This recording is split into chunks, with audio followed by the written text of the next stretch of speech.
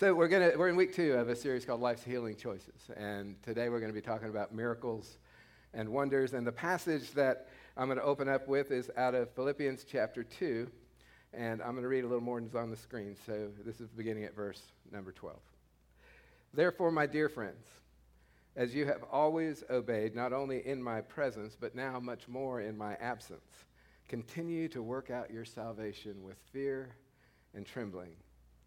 For it is God who works in you to will and to act in order to fulfill his good purpose. Do everything without grumbling or arguing, so that you may become blameless and pure, children of God without fault in a warped and crooked generation. Then you will shine among them like stars in the sky as you hold firmly to the word of life. So this morning, miracles and wonders. We're going to spend some time here, so probably ought to start with miracles. A miracle, Elena did a wonderful job of explaining what a miracle is. She was more succinct than I'm going to be, but we're saying the same thing. That's not shocking. A preacher's going to be longer than... A surprising and welcome event that is not explicable by natural or scientific laws and is therefore considered to be the work of a divine agency. And in this day and age, we are not naturally miracle-focused people.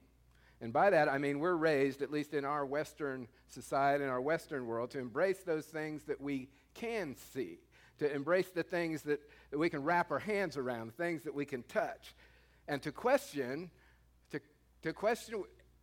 everything else, right? We question it all. It's what is that and what is it? So we question everything. In fact, we've developed this scientific method in order to help us to do research better, and scientific method's been around a while. It's a method of procedure that has characterized natural science since the 17th century, consisting of systematic observation, measurement, and experiment, and the formulation, testing, and modification of hypotheses, right?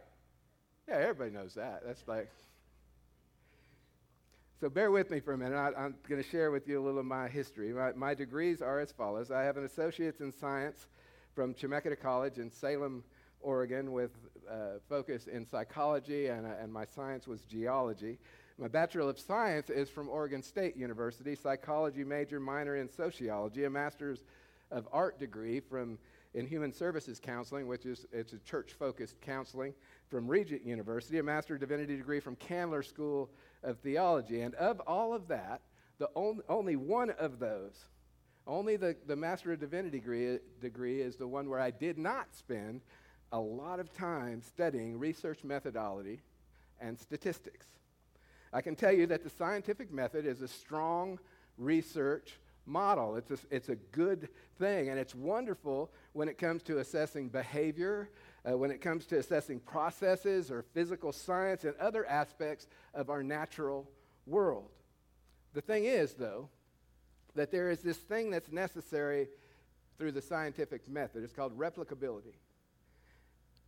See, good research should be able to be done and repeated in order to verify that the first that's not a flawed study or a flawed result. If a study cannot be replicated, then something's wrong with the original study.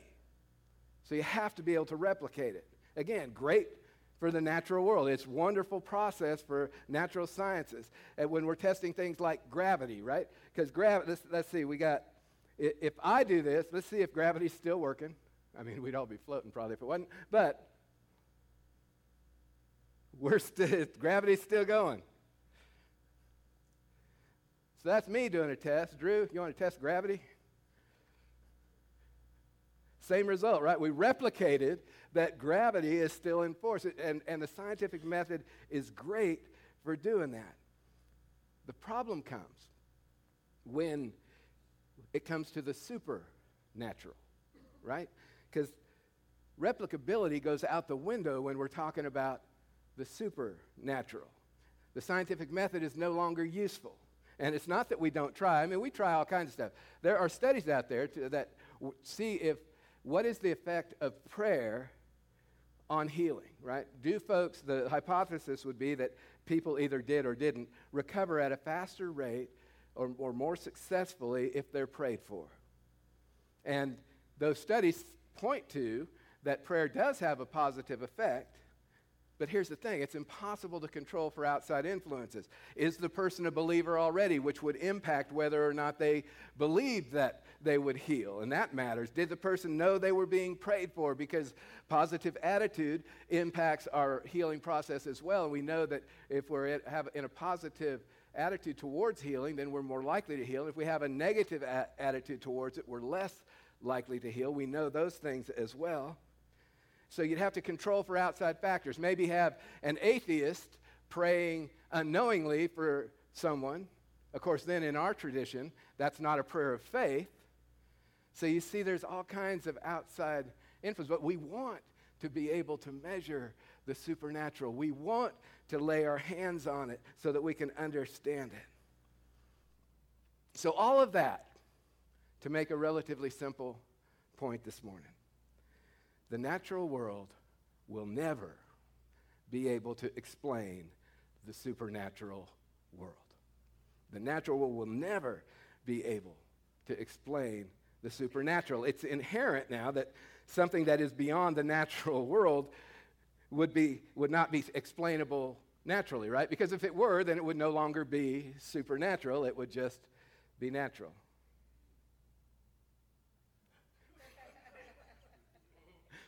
Right? Do you know what I'm trying to say here? Right? If it's supernatural, it can't be natural. If it's natural, it can't be supernatural. The two are distinct. They're separate.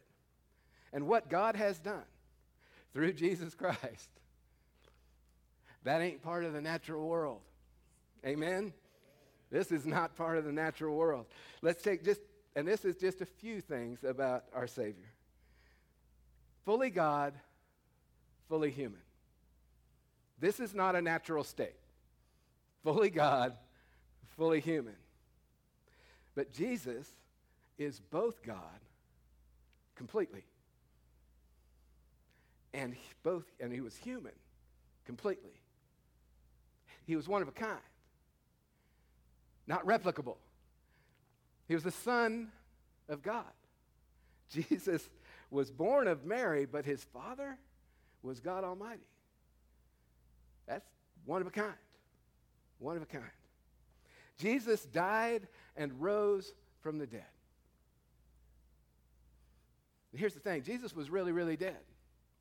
Interesting fact about ancient writings. The natural evidence, the fragments and the writings that we have, are greater for Jesus and his having been alive and been here on the planet and been here and done, than any other ancient writing. It's also questioned more, but there's more evidence in the natural realm that Jesus existed. And these writings make the claim that Jesus was dead, he was buried in a tomb, and then was no longer in the tomb. Women were the first witnesses to this miracle. Now, in our day and age, that's like, well, no big deal. Back then, if you want a story to be reputable and verified, you know who some of the last people that you're going to send to verify that? Women. Because their testimony didn't count. They were less than men. It was a very patriarchal world. So they if they're lying, they sure screwed up the story. They told it wrong. They should have picked some uppity guy, some judge or somebody who went to the tomb, but they didn't. You know why I think that is? Because I think they told the truth. Women were the first to the tomb. So the natural evidence is overwhelming for the supernatural event of Jesus rising from the dead. Now you can say, well, I just don't believe that, or I think the authors are making it up, but you cannot, in my view, you cannot with authenticity say that they did not write what they meant to write, because they did. They wrote what they meant to write. You can believe it or not believe it, that's your call, but they wrote what they meant to write. The supernatural is a part of Jesus' ministry. Corey went through several of the things, and there's so much from his birth. So he's born of a virgin. Mary had never been with a man. So he's from the beginning of his life. He's different. He's unique. And so then he's born, and a couple of years actually after his birth, but these guys come from like somewhere Iraq, Persia area, and they travel by camel or whatever it was all the way to see Jesus, following a star. And these were not Jewish people. The Magi, the wise men, they came to see Jesus. That's miraculous. That's a miracle. That's supernatural what they did. And I love, this is an aside, they were the Gentile representation at Jesus' birth, that the shepherds were the Jewish representation. And even from the birth of Jesus Christ, God was bringing together two worlds that had been separate to make them one, Gentile and Jew at his birth. Since that time, everything has changed for the Jewish people, and we are to be one. Rose Lazarus from the dead, healed, walked on water, all of those things. That's part of Jesus' ministry. You see, God is beyond the natural, and miracles are a part of God's work in the world. God is more than the natural world, and miracles are just a part of who he is. So let me get back to that passage. I'm going to use the Message this time. What I'm getting at, friends, is that you should simply keep on doing what you've done from the beginning. When I was living among you, you lived in responsive obedience. Now that I'm separated from you, keep it up. Better yet, redouble your efforts. Be energetic in your life of salvation, reverent and sensitive before God. That energy is God's energy. It's an energy deep within you. God himself willing and working at what will give him the most pleasure. Do everything readily and cheerfully. No bickering, no second guessing allowed. Go out into the world uncorrupted. A breath of fresh air to a squalid and polluted society. Provide people with a glimpse of good living in the living God. Carry the light-giving message into the night, so I'll have good cause to be proud of you on that day that Christ returns. So I want to focus this morning on the miracle and wonder that we often overlook as we seek external miracles in our day-to-day lives. See, we want desperately that the provable miracle. I want healing. I want the miracle healing. I want miracles in my life. I want to see that. I want to see it with my eyes and touch it with my hands. Those are the kind of miracles that I want. And when I do that, when I kind of apply the scientific method to my faith, I miss something. I lose something because I want to figure out a formula. How do I pray to make the miracle happen? How do I do this to make God do what I want? And I miss that the source, I miss that it's all from God, for it is God who works in you to will and to act and to fulfill his good purpose. And make note that it's a God who works in you to fulfill his good purpose. When we try to make this into a formula, try to replicate, whether it's to grow a church, let me figure out what the Vine is doing or some other church, and let's do what they're doing. When I try to figure out all this stuff and make a miracle happen, I'm actually forgetting that God is the source of the miracle itself. And we need to be who God called Arbor Point Church at West Jackson to be and live into that. And that's what God is asking of us. I love what the Message does with this passage. Be energetic in your life of salvation, reverent and sensitive before God. And catch this is amazing. That energy is God's energy. An energy deep within you, God himself willing and working at what will give him the most pleasure. God himself willing and working at what will give him the most pleasure. I love that because it puts the focus exactly where it needs to be, which is on God. God himself willing and working at what will give him the most pleasure. Okay, Mike, you're going to tell us about miracles and wonders. You've been ranting about a bunch of stuff. So let me get to miracles and wonders. That energy is God's energy. An energy deep within you. And I want to take a minute with this because we gloss over stuff a lot. God lives in you. Let that resonate for a second. The creator of everything that is, the all-powerful, omniscient, omnipresent God, the most powerful being ever, lives in you. You want a miracle? And that's not just me. It's not just Mike saying that. So let me give you some scripture behind it because I want to back this up and back it up well. So let's start here. 2 Timothy 1:14. Guard through the Holy Spirit who dwells in us the treasure which has been entrusted to you. Ephesians chapter 2. In whom the whole structure being joined together grows into a holy temple in the Lord. In him you also are being built together into a dwelling place for the Holy Spirit. Ephesians 3:16 through 19. I pray that out of his glorious riches he may strengthen you with power through his Spirit in your inner being, so that Christ may dwell in your hearts through faith. Christ may dwell in your hearts through faith, and that you, being rooted and grounded in love, may have power, together with all the Lord's holy people, to grasp how wide and how long and how high and how deep is the love of Christ, that you may be filled to the measure of all the fullness of God. Christ lives in you. Colossians 1:27, to whom God willed to make known what is the riches of glory of this mystery among the Gentiles, which is Christ in you, the hope of glory. Hebrews 3:6, but Christ was faithful as a son over his house, whose house we are, if we hold fast our confidence in the boast of our hope firm until the end. John 14:23, you catching this? Jesus answered and said to him, if anyone loves me, he will keep my word, and my Father will love him, and we will come to him and make our abode with him. Now, abode is our home with him. 1 Corinthians 3:16, do you not know that you are a temple of God and that the Spirit of God dwells in you? God lives in you. It's the coolest thing ever. It just is. It's the coolest thing ever. God is very clear about this. There is no question that when you say yes to Jesus, you become the dwelling place of God. That is the greatest miracle that will ever happen. It's the greatest miracle that should inspire a sense of wonder and awe. And how does that even make sense? By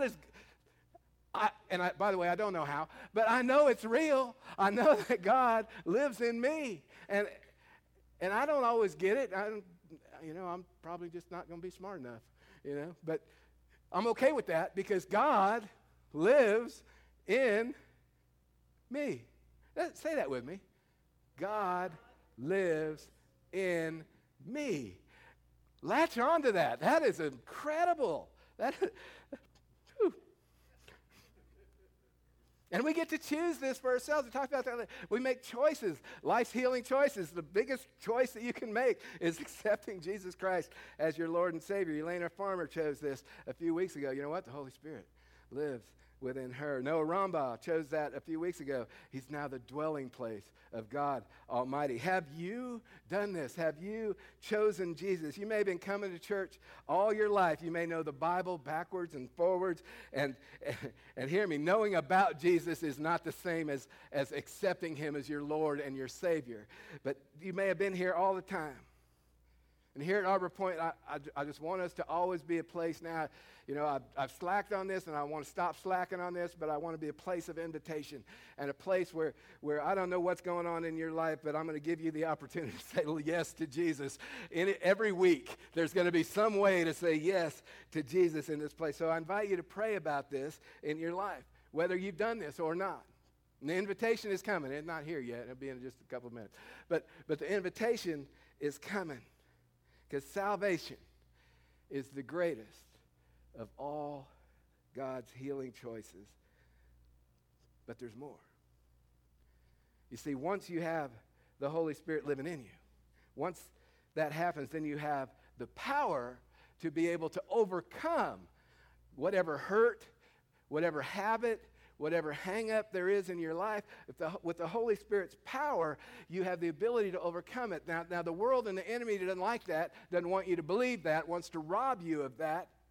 But you have the power within you to overcome it. So if you're struggling with anything, with something, Know that when you say yes to Jesus, man, the Holy Spirit's going to be in you, and you can grab hold of that. Now, God often works through other people. We have a tendency to try to do it on our own. That's not really God's plan. God's plan is for the church, which is us together, to come together to lift and carry that burden together. We belong to one another. So that pathway to healing is available to us. And I'm not saying it's going to be all sunshine and rainbows. Life is not that way, right? I am saying that together, as the body of Christ, with God, all things are possible. All things are possible. And if you searched your heart a moment ago and you go and you came to the, I never really have publicly professed my faith, I want to give you that opportunity to come forward and profess that. We'll celebrate with you in this place.